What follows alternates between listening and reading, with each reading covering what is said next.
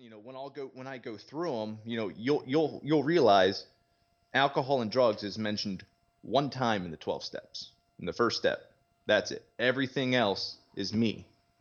What's wrong with me in my mind? So the 12 steps, it's the new design for it's a design for a new life, and it's not about alcohol or drugs. That wasn't my problem. I'm my problem. I need to get out of my own way. You know, I just use that alcohol and drugs as a solution.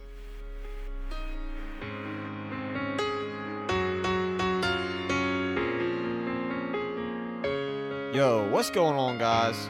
Welcome to a podcast. Not only is this a podcast, but it's our journey. A journey that we hope you want to ride out with us as we intend to educate you guys, inspire, talk about past and current experiences, and to make one think to stop judging others, most importantly, stop judging yourself based on others' views and perceptions. With that said, you'll be hearing from me, myself, Austin Kirshner, but along with our journey on this podcast will be my mother, Kathy Kirshner, and my brother, Dylan Kirshner. With that said, welcome to Silencing of Stigma. We're going back to the roots. What's going on, guys? Welcome back to another episode of Silencing of Stigma podcast. Before we start this episode, I just want to let you guys know that this is our first virtual guest we had on the podcast. And it went really good, and I'm excited for you guys to listen to it. But real quick, our guest, he is a family member of ours, and it's been a long time, I'm talking years, since we spoke to him, and we had an idea that he struggled with addiction, but we just didn't know to what extent. So he's on this episode to share his story and to explain to us what the 12 steps are and how he used them throughout his journey, as you would call it. So welcome, Dave, to the podcast, and I hope you guys sit back, enjoy, and we'll catch you on the next one. But pretty much going, I'll just start from the flat beginning. Okay. Even like growing up and stuff like that. Obviously you all knew me growing up. I'm sure I seemed like a quiet, normal kid, Yeah.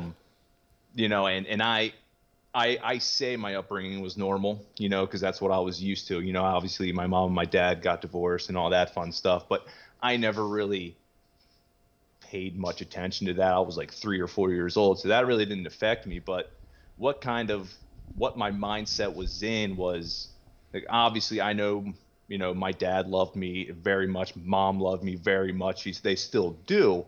But I felt like I needed to do things for them to prove, like, you should love me kind of deal. I didn't feel like it was an unconditional thing.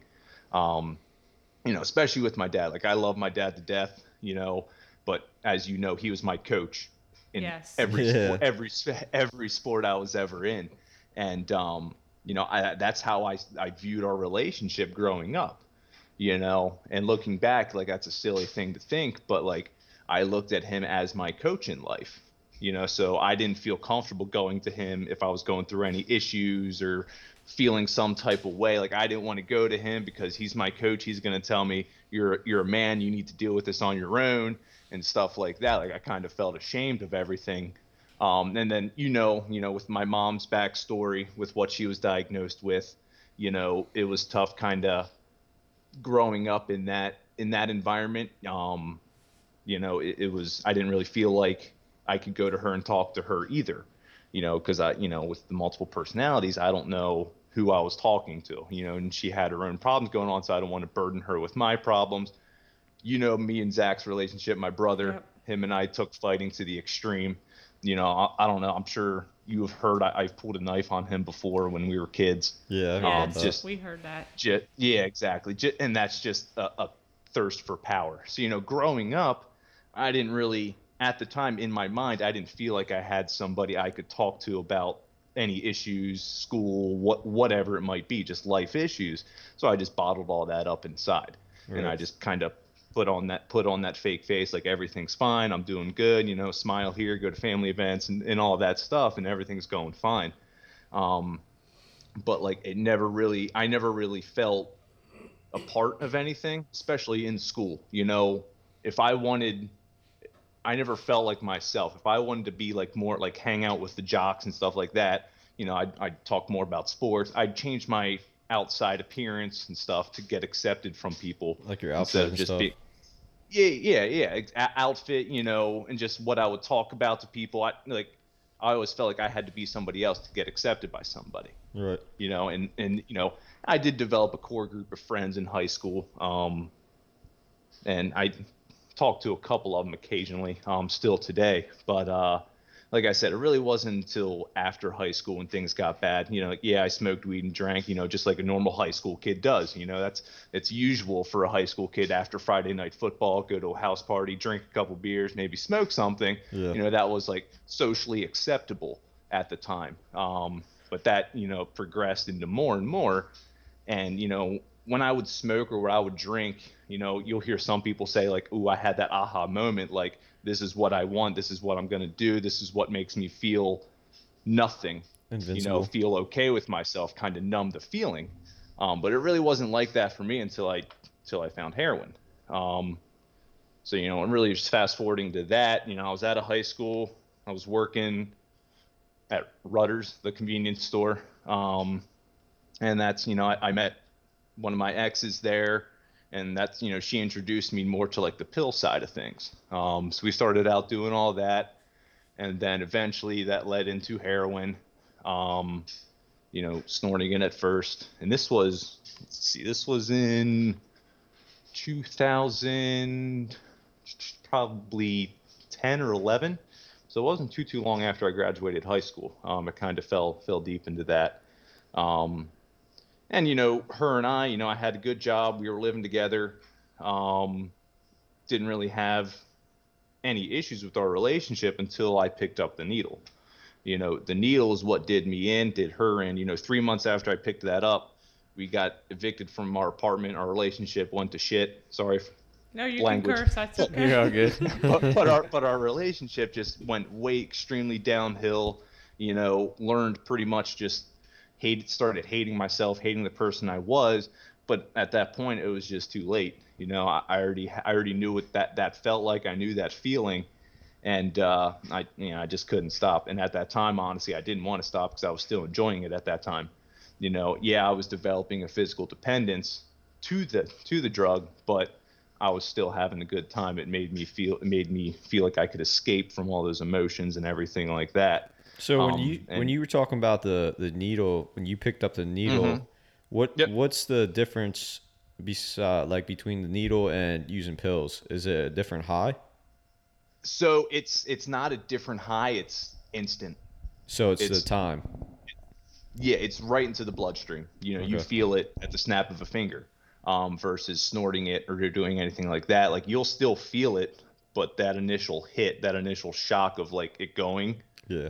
the the needle, that's that. I mean, it's just so much more instant. And you'll hear addicts and alcoholics talk about instant gratification. We want something and we want it right away. And that's what the needle did for me. Right. Um, When you inject it, David, does it last as long? I mean, because it's instant, so does the high go away quicker because it's in the system faster, or does it um, last about the same? to be completely honest, I don't know. Okay. I mean, it's because that initial feeling is so overwhelming, I kind of lost track of time. Okay. So to be completely honest, I really not sure. I know, going snorting or not using a needle, you know, in theory, in my head, it would probably last longer because it takes longer for it to really kick in. Yep.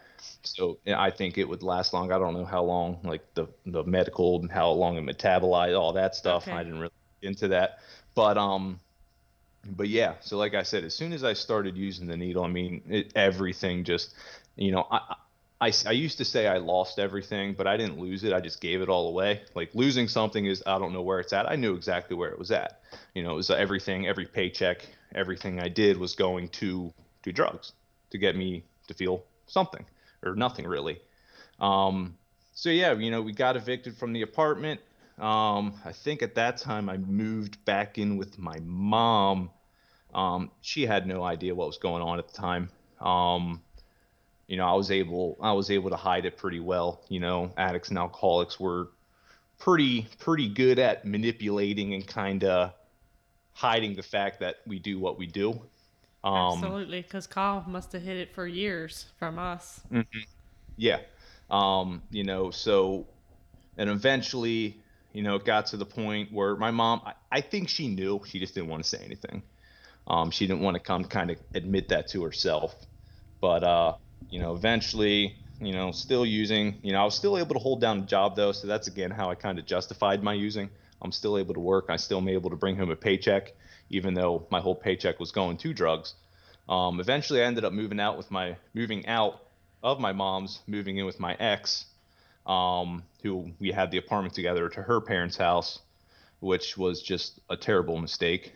Two addicts living together is never a good combination, and that really became our lives. We would wake up sick, and then we'd have to figure out how are we going to get money for the day, because she couldn't hold down a job. I couldn't hold down a job. I probably worked at like 6 different Subways in the span of the time me living there, just going from job to job. Wow. Before I would either end up quitting them or just not showing up to work because I was sick. When I was sick, I couldn't do anything. My mind was focused on how am I getting that next one. So yeah. And then, as you well know, she was pregnant, and we had a kid. And that was really my first, child youth services got involved. So that's really my first introduction to going to a treatment center, to going to rehab. It was pretty much, hey, you have to go here if you want to be a father, kind of thing. Okay. Went in there scared shitless, didn't know what to expect. Was I done in my head? Nah, I was just going there to get the cord off my ass, to get my family off my ass and stuff like that. So I went there at a place up in Lancaster called Retreat. Went there for, I think, 14 days. My insurance cut me after 14 days. Didn't really pay attention, just kind of going through the motions. Yeah, 12 steps, woohoo. God thinks I'm too far gone, so I'm not even going to try to worry about any God or religion right now. And I went home and relapsed literally that same night that I was discharged. And okay, can I just interrupt? Yeah. Do they literally tell you that your 14 days are up because of insurance and release you? Uh-huh. So they actually don't try to get extensions or anything like that. It's basically all about insurance at that point. They do. They definitely do. I've worked in a treatment center down here in Florida. Okay. They definitely do. They have people who talk to insurance companies. They pull up. You're meeting with you meet with a psychologist, you meet with a doctor, and they go over all that for the insurance company. Okay. It's just depending on what insurance company you have. Some of those are going to be able to keep you longer. Some of those, once you're there, they're not going to pay for it anymore. So it's not like the treatment center. Because in the end, treatment center is also a business too. That's how they make their money, is out of treatment centers. So they're out of insurance. So they're going to try to keep people there as long as they can. Okay. It's just at the time I really didn't have a good policy. It wasn't even my policy. It was either my mom's or my dad's. But yeah, so I went home and I ended up relapsing the first night, and 2 weeks later and about $2,000 later, I found myself right back in the same treatment center. It was that quick. Wow. Even after having the 14 days, I was like, oh, okay, so this is what it's like. I can do this, yada, yada, yada. And it just doesn't last. The physical part was over from the addiction, but it's that mental obsession that sneaks up on you, and it takes so many people out. The mental obsession is the tough part. Getting sober is easy. Staying sober is the tough part. So I went back in after 2 weeks, and I laugh about it now. At the time, obviously, I wasn't laughing, but I was like, maybe there's something to this whole thing now. So I paid a bit more attention, and I ended up staying there for like 20 days. So I don't know why they kept me longer. I don't know. And I actually ended up coming down to Florida for the first time. So I came down to Florida to a halfway house down here, did IOP and all that fun stuff. I treated it more like a vacation. I wasn't serious about it at all. I was going to the beach every day. I don't want to get a job. I just want to go to the beach, hang out by the pool. Like, we lived in like a 7-bedroom mansion, like right on the Intercoastal down here in Florida. You posted beautiful pictures on Facebook while that was Right? happening. I remember. I was thinking, he's really doing good down there. I'm doing great. No, and the way it worked back then, the first month of rent was free. because I was in what they call PHP, which is post hospital. I don't know what it stands for, Okay. but it's a higher level of care right out of inpatient. So the first month was free, and that you typically use that to get a job and to start getting income. I used that to go to the beach and just fuck off the whole time. Okay. So the month came up, and I didn't have any money. Mom and dad, they weren't going to pay for me to stay down there if I wasn't doing anything. So I came back up to Pennsylvania, and that same night went out drinking. So it doesn't matter how far along you're removed from drugs or alcohol. I found that out. It's just, you have to work on yourself. So I went out drinking the first night I got back, and that was my last run. I pray to God that I don't have to go through that again. But that last run, at the end of it, I was 120 pounds soaking wet, living out of my car. It started out with alcohol, and it got to the point, where I was okay if I died. I pretty much accepted either I'm going to die from this or I'm going to be sober, because I know for a fact I can't keep living in the in between. And and back to the mental part of it, I knew what it was doing to me. I knew it was destroying me, destroying every single relationship. Mom wanted nothing to do with me at the time. I got kicked out of my dad's house, got kicked out of my grandparents' house. My brother, when I was pulled over from Northern Regional, my brother told him to search my car. So it was to that point where it was just like, oh shit. And it was actually during that time that I found out Kyle had passed. Okay. While I was deep in addiction. Did you know he was using at that point? I had no idea. Okay. No idea whatsoever. Totally caught me off guard. I actually remember I was at my dad's house, and when he told me, I guess my mom had called him. And, going back to how messed up my mindset was at the time, you know how when some people die, people will have a drink for them. You know what I mean? Yep. In my mind, I went out and I shot heroin for him. Okay. And that's where my mindset was. I was gonna literally do the thing that took his life. Looking back on that, it's just like, how can you think that? And that's just the grip that this has on people's minds. It makes you do shit that just doesn't make sense.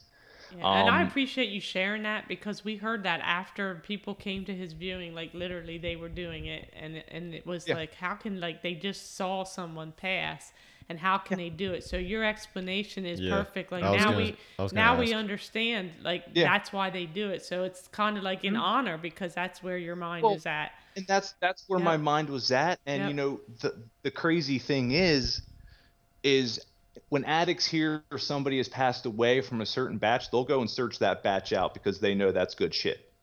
Okay. That's how our minds operate, because we're always looking for that strongest instant gratification. And a lot of people, they're willing to take that gamble. Even somebody just passed away from something that the dealer got to him, people will try to go to that dealer to get the same thing. And it makes me think that Kyle might have done that. Like, he might have heard somebody passed away and he went and got it. It's hard to tell, and back when I was using, fentanyl was just getting introduced. It's not as nearly as big as it is nowadays. Yeah. And a lot of people were cutting the heroin with fentanyl, and fentanyl, one tiny little speck can be enough if you don't have a tolerance. He died of fentanyl. His autopsy said was fentanyl, and of course, like you said, in 2014, the coroner told me he probably didn't know that it had fentanyl in it. So he died instantly, but it was fentanyl that killed him. Yeah, and and again, that every time I would use, I knew I was gambling. And to be honest, there were some times where I was like, I hope this is my last one, meaning I hope this kills me. And I didn't care about the consequences. I didn't care about how it would make my family feel, how it would make people who loved me feel. I was selfish. I wanted to do what I wanted to do, and if it kills me, it kills me. So, and again, sorry, go ahead. There was no fear there then. No fear. No, there was no fear. Absolutely no fear. And it's crazy. How do we get people, okay, to do that with their lives without the addiction?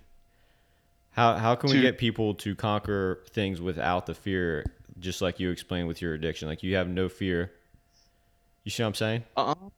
So it takes over your brain. Yeah, but how can we get that mentality of fearless? Yes, to be fearless, but still chase after what you're going for. So if I have a passion, why am I fearing stuff? You know what I mean? If that's my passion, why not go for it? Kind of the same. It's different. Yeah. But yeah, no, I get what you mean, and a lot of it has to do with what we tell ourselves in our mind.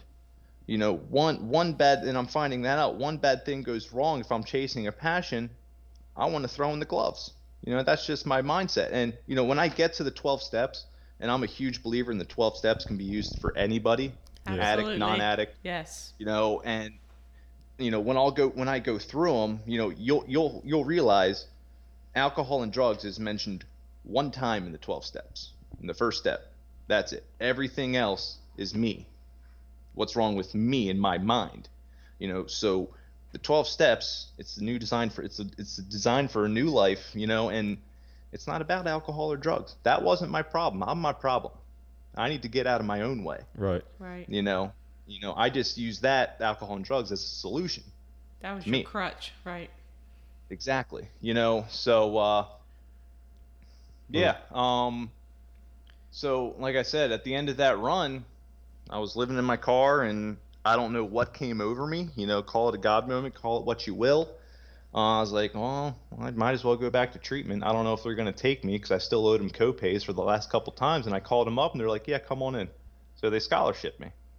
So I got to go there for nothing down, anything like that. And I actually took the shit seriously this time. I learned much more about me. And it's something, I've told Maddie this too. My last time in treatment, she sent me a letter.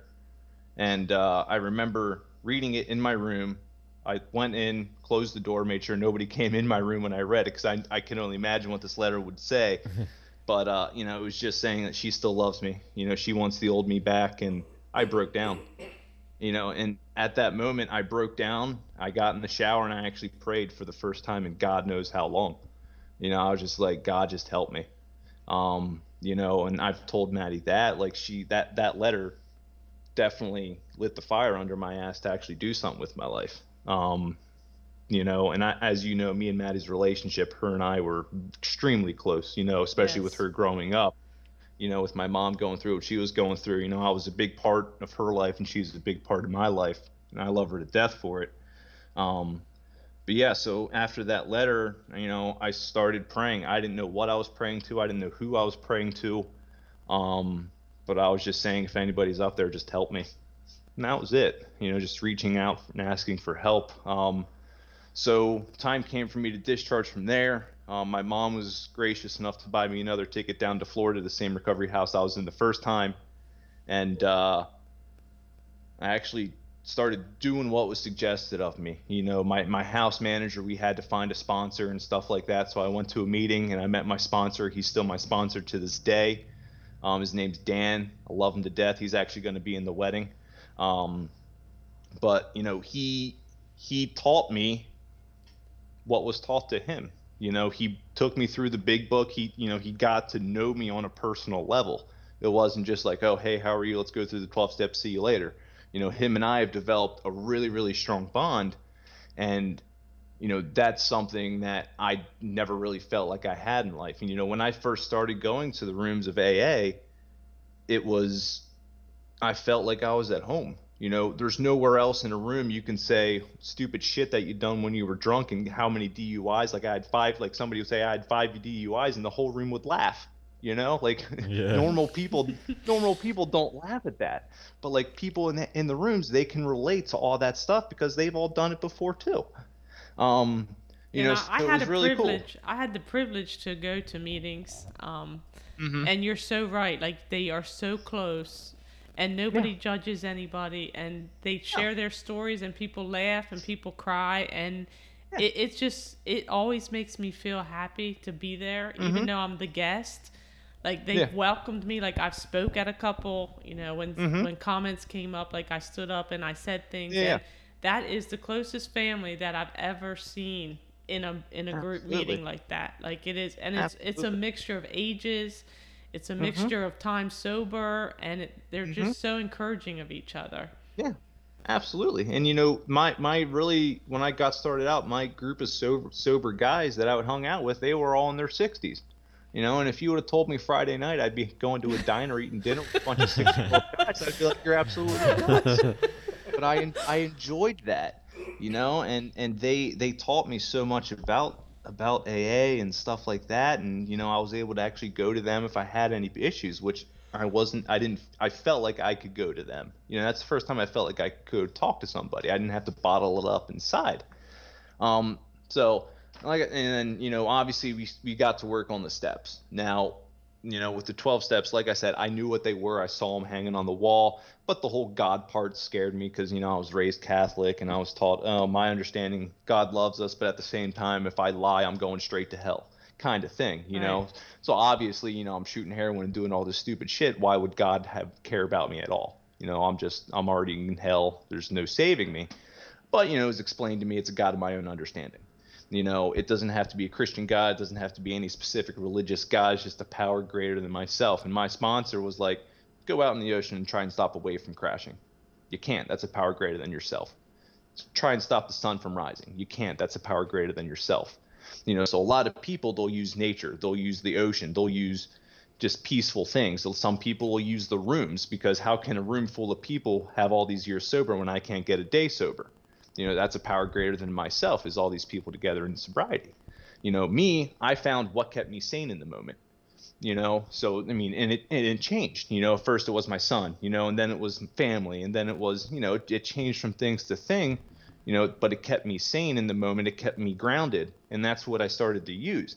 And that's really, the first step. Obviously, I knew I was powerless over drugs and alcohol, because just look at myself, I was 120 pounds, and had no money, and then the second step came to believe that a power greater than myself could restore me to sanity. And it doesn't say must believe. It said came to believe. So it's not going to be instantaneous snap of the fingers, boom, I believe in God.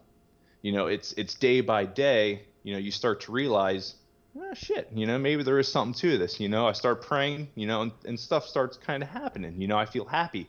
I feel joyous and free, which is mentioned in the big book here. And step 3, turn our will and our lives over to the care of God as I understood them. And that's just pretty much just saying, I surrender, white flag in your hands. Just whatever you do for me, I'm gonna do. And that part, it might sound easy, but it's pretty tough. Because when you're so used to doing what you want to do when you want to do it, giving up that and just surrendering that, it's a shot to the ego. And believe it or not, when I weighed 121 pounds soaking wet, I thought I was hot shit. I was like, who won? And that was my ego. That was just my ego. Like, oh, I'm a badass. I do all this shit. But no, that's not the case at all. So being able to surrender that and just be like, realize, like, when I run my life, I run it straight into the ground. So I need somebody else to run my life. And that just goes with, taking suggestions from people with more time. Like my sponsor, call me at 8:00 every single night. If you miss a call, I'm not your sponsor anymore. Find a new sponsor, and, it might sound a bit extreme, but that taught me responsibility. That held me accountable for something. And same thing with the job. I was working warehouse jobs where I was making $15, $20 an hour. He's like, do you think you deserve that job? It's like, yeah, kind of. He's like, why? He's like, the only thing separating you from a homeless person is a roof over your head that your insurance company's paying for.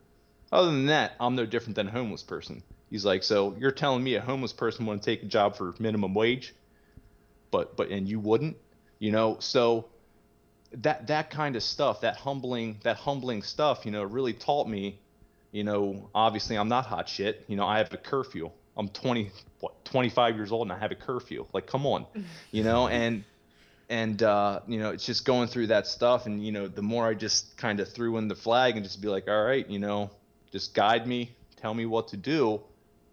A lot of stress started to melt off my shoulders. I started worrying about shit less and less, and life became a lot better. I actually woke up in the morning and was looking forward to the day. I was so used to waking up being like, oh man, now how am I going to get this one? How am I going to get money? Who do I have to lie to today? Am I even going to live through the day? Asking myself all those questions. Instead, now I get to wake up and be like, oh, okay, I wonder what today's going to be like. So that mental freedom that comes with that surrendering, it was just eye-opening. And that brings us to the 4-step, and a lot of people freak out about the 4-step. That's the moral inventory of all of our wrongdoings. It's all of that, the sex inventory, and you find out a lot about your stuff. My sponsor, he bought me a pack of cigarettes before I started my 4-step. He's like, you're gonna need these. But really, it's just writing shit down that if I kept in my head, it would take me back out and just make me relapse. It's all that stuff. So essentially, you write down your, okay, so this person did this to me, that made me feel this way, yada, yada, yada. And just going through all that, my sponsor made me write down the name of every person I've ever known in my whole entire life. Was I on the list? What? Was I on the list? Well, you were on the list because I knew you, but I didn't have any resentments against you. But no, and I asked him, I was like, well, why should I do that if I wasn't using when I was growing up? He's like, just do it and you'll be surprised. And I'm going down, I'm writing all these names. I was like, oh man, I wish I had a yearbook, writing down all these names. And I forget his name now, but I wrote his name. I knew him in elementary school. And I was like, that kid took my lunch one day. And I was like, wait, how do I remember that?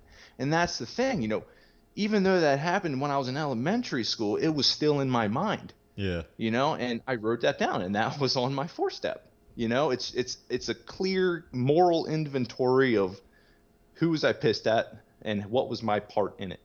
And I come to find out I was the one who was wrong in that. I got pissed off at people because of what they did to me. I didn't think about, okay, I did that to them, so they were rightfully able, it's okay that they got mad, because of what I did. I just looked at what they did to me. Right. I didn't care what I did to them. So, and it's kind of made me realize I'm selfish, I'm egotistical, and screw everybody else. Like honestly, I felt like shit after writing everything down and just realizing like, oh my God, like I'm jealous all the time. I'm fearful of other people, and it's just, oh my God, like there's so much wrong with me. And, so him and I think we spent about 3 or 4 hours going over everything, all my resentments, all of my relationships and how I treated, my significant other in relationships, and going through all of that. And by the time I was done, like, I was a little depressed. I was like, holy hell, I'm a horrible person. He's like, go home, meditate for an hour, call me in the morning. So I went, great, thanks. I feel like shit, but thank you. But so I went home and I meditated for the hour, and I rarely remember dreams, but that night I had a pretty vivid using dream, and, I remember most of it to this day. It was a bunch of my friends I met in rehab, we were all hanging out together, then everybody relapsed, and whatever. But I woke up that next morning on my hands and knees in the praying position on my bed. And I've never done that before. I've never changed positions in sleep. Yeah, I might roll over, but I've never literally gotten out of bed and gotten the praying position and woke up like that. And I just was like, all right, this isn't a coincidence that this just happened after I did that hour meditation, after I went over out of how shitty of a person I am. So like at that point, I was like hook, line, sinker, sold. There's somebody up there. Yes. That's awesome. Yeah, and it scared me, to be honest with you. I woke up, I didn't know where I was. But from that point on, it's just kind of maintenance steps. Number 6, ready to have God remove all the defects of character. My jealousy, my fears, and things like that. And at that time, like I said, I was hook, line, and sinker. God's got me. God's gonna take care of me. Yeah, I'm gonna fuck up. I'm human. It's what I do. There's not a day that goes by where I'm not fearful or jealous or hold some type of resentment. Even to this day, right. I'm not perfect. But having God be there, I know everything's gonna be okay. And I used God just because it's a lot longer to say higher power every time I say God. So I just say God. It shortens it up. It's not really the Christian God. It's a God of my understanding. But, and number 7, humbly ask him to remove my shortcomings. 6 and 7, they're kind of squished together a lot. That kind of goes a lot with, goes hand in hand with like my shortcomings are resentful, and really when I was going through that, I'll ask him to make me aware of it. Like I said, I'm still going to get resentful for something, but if I can be aware that I'm getting resentful for something, I can check myself before I do something stupid. Yeah. Instead of letting my emotions take control, I can take that step back. In the rooms, they say first thought wrong, so if somebody were to piss me off and say something to me, my first thought is like, I'm going to beat the shit out of this guy. let me take a step back and let God intervene. Maybe he's having a bad day. I don't know where he's coming from. I don't know what's going on in his life. It is what it is. That's his stuff. I can't control what people say to me. I can only control how I react to situations. Yep. And I forget who said it. Some philosopher, I'm sure, but he's like, life is 90% what happened. No, 90%. Oh shit. Well, hold on. I'm gonna get this. No, life is 10% what happens to you, 90% how you react to it. Yeah. Awesome. And it's so true. I can let somebody piss me off first thing in the morning, and I can let that ruin my whole day. Yep. Just wake up on the wrong side of bed. I have a bad day. I'm just pissed. I don't know why I'm pissed off, but I'm pissed off. And everybody has those days. But it's, when that happens, and I still have those day to day, like, as I'm a golfer, so if I have a bound round of golf, I get pissed off. I'm like, I'm golfing in Southern Florida. Why am I mad? Yeah. And it's just checking myself to kind of bring me back. It'd be like, my life really isn't that bad. Not at all. It's beyond my wildest dreams, which a lot of people say. If you would have told me 5 years ago that I'd, have 5 years sober, live in South Florida, being a PGA pro at a country club, I'd be like, you're crazy. So it's amazing kind of what happens. And then, so after 6 and 7, we go to 8, we make a list of all the persons we had harmed, became willing to make amends to them all. And this is another step that a lot of people go out on, just because this is the step where you have to, okay, I made this person mad. This is what I did. I need to make it right. And that is the most humbling experience for an alcoholic or addict, is to admit when they're wrong and actually admit to that person face to face if possible. So when I made my amends list, obviously family members, stuff like that were on there. And I actually flew home strictly to make amends when I was on this step. And, I sat down with, my mom, Craig, and Maddie, and I was like, look, here's what I did.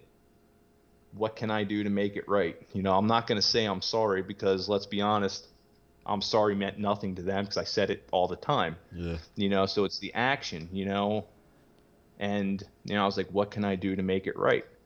And they're like, just keep doing what you're doing.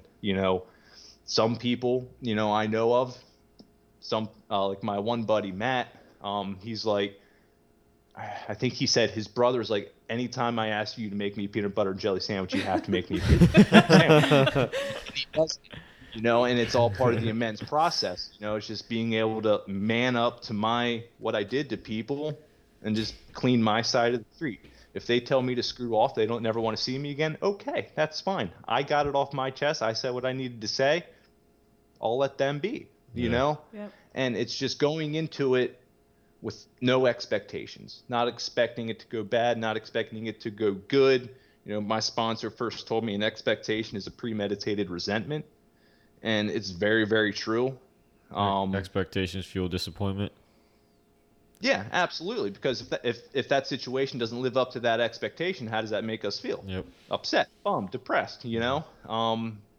So with expectations, it's a dangerous game. I play with that. Because it's, and my expectations, it's never going to be good enough. I get one good thing going, I want something better. Yeah.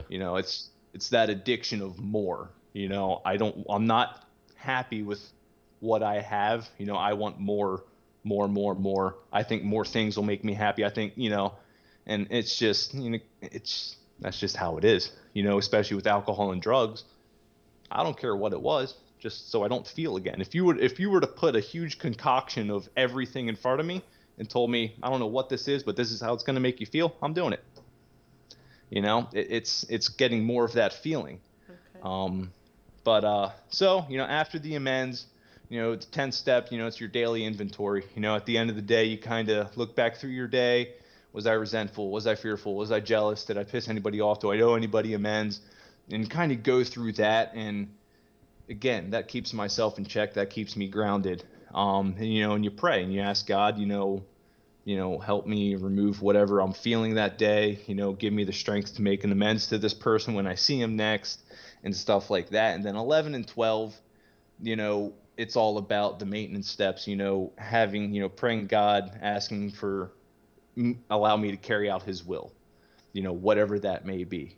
And I found that what I think God's will is for me, it's not, it's ever changing. You know, when I was 2 years sober, I actually got accepted to a university to become a minister, and I was going to go down that route. Kids ministry, stuff like that. And after that, I ended up working at a Publix in the warehouse, and I got a site manager there. So I was like, okay, well, maybe this is his will for me. I'm going to do that. After that, I started working in treatment, and I became a tech. And I was like, okay, helping others. This is cool. This has to be his will for me. Nope. So after that, you know, I got back into golf, and now I'm golfing. Is this what it's going to be? I don't know, but I'm just along for the ride. You know, he's, you know, God's going to put something in my life, and I'm going to go with it. He wouldn't put it in my life if it wasn't good for me. Right. That's truly my belief. You know, and going through those steps, obviously, I learned a lot about myself. And, you know, it's helped me in my relationships immensely. You know, like Mom and I have a great relationship. Me and Maddie have a good relationship. Zach actually told me where he lives now, because he told everybody not to tell me where he lives. You know, me and my dad have a great relationship, and, you know, the relationships are back in. And, you know, obviously, you know, you met Christine, you know, her and I, you know, we're engaged, getting married next year. And, you know, it's just a crazy feeling, you know, because like I said, at 5 years ago, I was okay with dying. And now I actually have like a life, like I love, and I love doing it. I love my job. I love everything about my life. Do I still complain? Absolutely. Our AC was broken down a couple months ago, and it sucked in Southern Florida. It's like 80 degrees. You know, so obviously I'm still going to complain. It's not like I'm a holier than thou goody two shoes, you know. We're all but human. I find myself, my complaints don't match up to what I went through, you know, and, you know, I believe if God can bring me through that and put me in a position where I am today, there's nothing he can't do for me. You know, from literally the brink of death to actually giving me a new life and something I never expected or thought I even deserved to have. You know, it's hard to put into words, really. And your story's so powerful. I mean, just to say, like, we're sitting here and I'm thinking, how did I not know this? You know, all those years, how did I not know this or even suspect it? You know, it's crazy. And that just goes to show when people say you don't know what the person next to you is going through. It is so true. And, you know, even through these podcasts, people say, I never would have known, or I don't know anybody like that. And I'm like, no, you do know. You just don't know that you know that there's someone next to you that has that same issue. So your story is really powerful. And I believe in God, and I love your definition of the God. Like, it doesn't have to be the Catholic God that we learned through school. It's a God that works for you. Absolutely. And I am like so happy for you. Like, it excites me because we hear all these stories and we don't hear the end all the time. And the end is those that don't have hope, there is hope. Like you were, like you said, 5 years ago, you didn't care if you died. And today, like, you have so much to offer and so much to help. Mm-hmm. Yeah. Yeah, I agree. Like, it's amazing. And believe me, anybody can do it. You know, there's nobody that's too far gone with this whole thing. You know, I've known people who've been in 20 plus treatment centers and they're picking up their 2-year chip. You know, nobody's too far gone. And, Yeah, it's a daily thing. You have to make sure you don't get lackadaisical and kind of slack off. A few months ago, 4 or 5 months ago, I started feeling, why am I so depressed? Why, like, what's going on with me? And my actions and my thoughts kind of remind me, looking back, of what I used to do when I was using. Like, thank God I didn't relapse or anything like that, but I stopped praying, I stopped meditating, I stopped going to meetings, and I stopped calling people, that I used to do, and it sneaks up on you, and before you know it, like I said, thank God I didn't relapse, but could it have got to that point? Absolutely. And it's not, it's, you have to ingrain it as a habit. Once it becomes a habit, it's a lot easier to maintain. It's just putting in the work, getting to that point, and so okay, this is what I do. Sticking to a routine. Wake up, pray, go do what I have to do for the day, come home, pray, go to sleep. Should I meditate every night? Absolutely. So there's some nights I work a double and I'm just exhausted and I want to come home and go to bed. So I go to bed. But it's getting that routine where my God obviously is first in my program. Anything I put above God, whether it be a relationship, a job, I'm going to lose that, because if I put all my focus on that, I'm going to forget about praying. I'm going to forget about doing everything else. And, I'm eventually going to get back to that point where I relapse. It might be a day from today. It might be a year from today. I don't know. But, I don't look at it as a scary thing, like, oh man, I got to do this. I have to do this in order to stay sober. It's just become part of my daily life, where if I don't do it, I feel uncomfortable. Like, there's been days when I was living in a recovery house, even, I used to work at Panera Bread, and I'd had to walk to work because obviously I didn't have a car and I didn't have any money for a bus pass or anything. And I would wake up and start walking to work, and I'd be like, why do I feel off today? And I remembered, shit, I didn't pray. So I would get down on my hands and knees on the side of the street and pray. I didn't care if anybody was looking at me. It was what I needed to do. So it's just doing stuff like that, checking myself, making sure my ego doesn't get in the way, and talking to people and running my thoughts through other people. When in my first few years of sobriety, everything I did, I called my sponsor about and asked him, what are your thoughts on it? Everything I did. Hey, should I do this? Hey, should I move out of halfway? Hey, should I take this job? Hey, should I, whatever I did, I ran it past that man, because me running my own life leads me back to a needle in my arm. Right. And eventually, I just had 5 years last week, and they say 5 years is when you get your marbles back, and then year 6, and then year 6, your head pops out of your ass.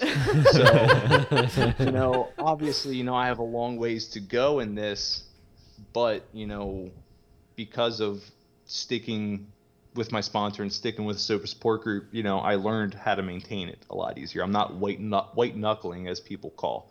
I'm not a dry drunk, or whatever you want to call it. I don't go through the day fighting the urge or fighting any notion of using. When I worked in treatment center, obviously, we had clients come in where they had contraband on them, and I'd be holding the stuff that I used to do in my hands, just dump it in the trash, and there's not another thought that crossed my mind. So it's to the point where that obsession has been lifted, thank God. Obviously, I still reminisce, like, oh, remember that? Because I'm not going to lie, there were good times. I did have some good times while I was high, but I know where those good times eventually led me. So I'm not going to do it again. Yeah, I mean, I really don't know what much else to say. I don't know if you had any questions for me about anything. Not really. I mean, you shared a lot. I appreciate it. What would you say to that person out there that's desperate and don't care if they die? Like, what do you say to them?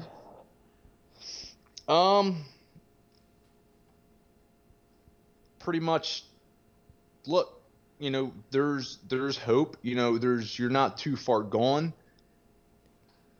Go to this meeting, go to that meeting, get your hand up, ask for help. And, and that's kind of the downside of,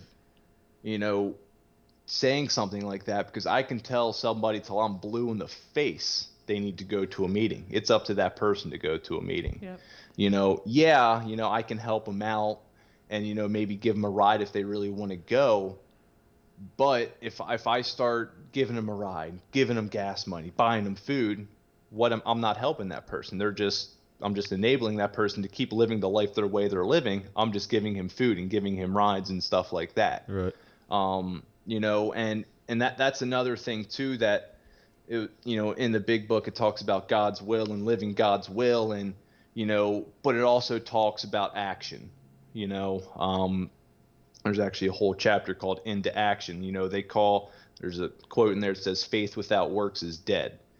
So yeah, I can sit on my ass all day and be like, oh, this must be God's will for me, play some video games, watch some TV, whatever. I'm not going to get anywhere in life with that, so I actually need to put action into that. I just can't be lazy with it. I can't use God's will as an excuse for me just to be lazy with my life. I'm not going to get any better. So when the newcomer does come in, I'm going to be there. I'm going to give them my phone number if they need to talk. I'll take them to meetings. But, I've had sponsors where they stopped calling me. Oh, well, it is what it is. That's on them. I'm not going to jeopardize my own recovery worrying about somebody else when I need to actually still keep myself in check. And, my sponsor put it to me like this: if you're so focused on one person trying to get them even to go to a meeting, you're missing out on 10 to 20 other people who actually want help. So I have to look at it like that too. So, my hand's always out to help somebody if they want the help. Okay. Good. Well, where do they find you if they're asking for help? Where can they find you? Meetings, a lot of, newcomers come to the meeting, they might share something about being the first time there, and, I'll go up to them after the meeting, be like, hey, talk to them a little bit, if they have a phone, give them my number and stuff like that. And it's more so just giving them that outlet. There's phone lists that get passed out too, where if they want a phone list, we'll write our numbers down and, they can take it home with them. I've even met people, down here in Florida, it's pretty bad down here. People in the gas station, and obviously you can tell they're drunk or messed up on something. They'll ask me for $1 or whatever, something like that. And a lot of the times if I have $1, I'll give it to them. A lot of people like, oh no, get away from me. You're just going to spend it on alcohol or whatever. But they might spend it on alcohol. My sponsor's like, who's to say that $1 you gave them to buy on alcohol prevented them from having a seizure and dying? That gave them another day to where they have another chance to get sober and help somebody else in the same position. So when I look at it like that, it's just like, all right, yeah, well, I don't do it every time. But you meet them all over the place. Mm-hmm. Like I said, I probably ran into people that I think I know that they might be going through the same shit I'm going through. You don't really know until somebody actually opens up about it. So that's why I look at it as like, if I can help somebody, I'm going to help them, Awesome. Yeah, that's good. Well, Dave, I'm proud of you. Thank you. Happy 5 years. Thank you. I'm yeah, really congrats. proud. I'm really proud. I get emotional because you're doing a great job. I appreciate it. Keep in touch with us. Like I said, I'm going to Absolutely. I'll be around. So when you get back to Pennsylvania, you can come and do this live. Yeah, absolutely. Yeah, we'd love to do that for sure. Real quick, if you had to pick one step, which one's the most important? Or are you going to say all of them? Or You read my mind there. You are right about the steps, though, as far as I mean, it's all about you. The first two aren't, but all the rest are. Is basically what it comes down to. Yeah, I mean, all of them would definitely be the right answer, but for me and my journey, it was the third step, really humbling myself and just saying I have no control over my life, God or whatever's up there, it's all you. So that was probably the most powerful for me. Yeah. But it's going to vary from person to person. a million different ways to get sober. You know, so like we were talking about, some people don't believe in the 12 steps. Some people, it's called Celebrate Recovery. Some people go through churches. You know, there's NA, there's HA, there's all these different AAAA and all of that, but it's all going through the same problem, which is that individual's thinking, that individual's way of life, their way of being. It's not so much what they're addicted to, it's what they feel inside. Right. You know, like CA was derived from AA. CA, I believe, uses the AA book. NA was derived from AA. NA has their own NA book. You know, it's a lot to keep track of, but it's a lot of the same message, just different wording. Gotcha. Awesome. Now, well, yeah, congrats on your 5 years. Thank you. Thank you again. Thanks, and David. We'll talk offline. I'll call you sometime. All right. Thanks Yeah, for absolutely. all your time. We appreciate it. No problem. I Love appreciate you. you having me. Love you too. All right. Bye. See ya. All right, see ya. Bye.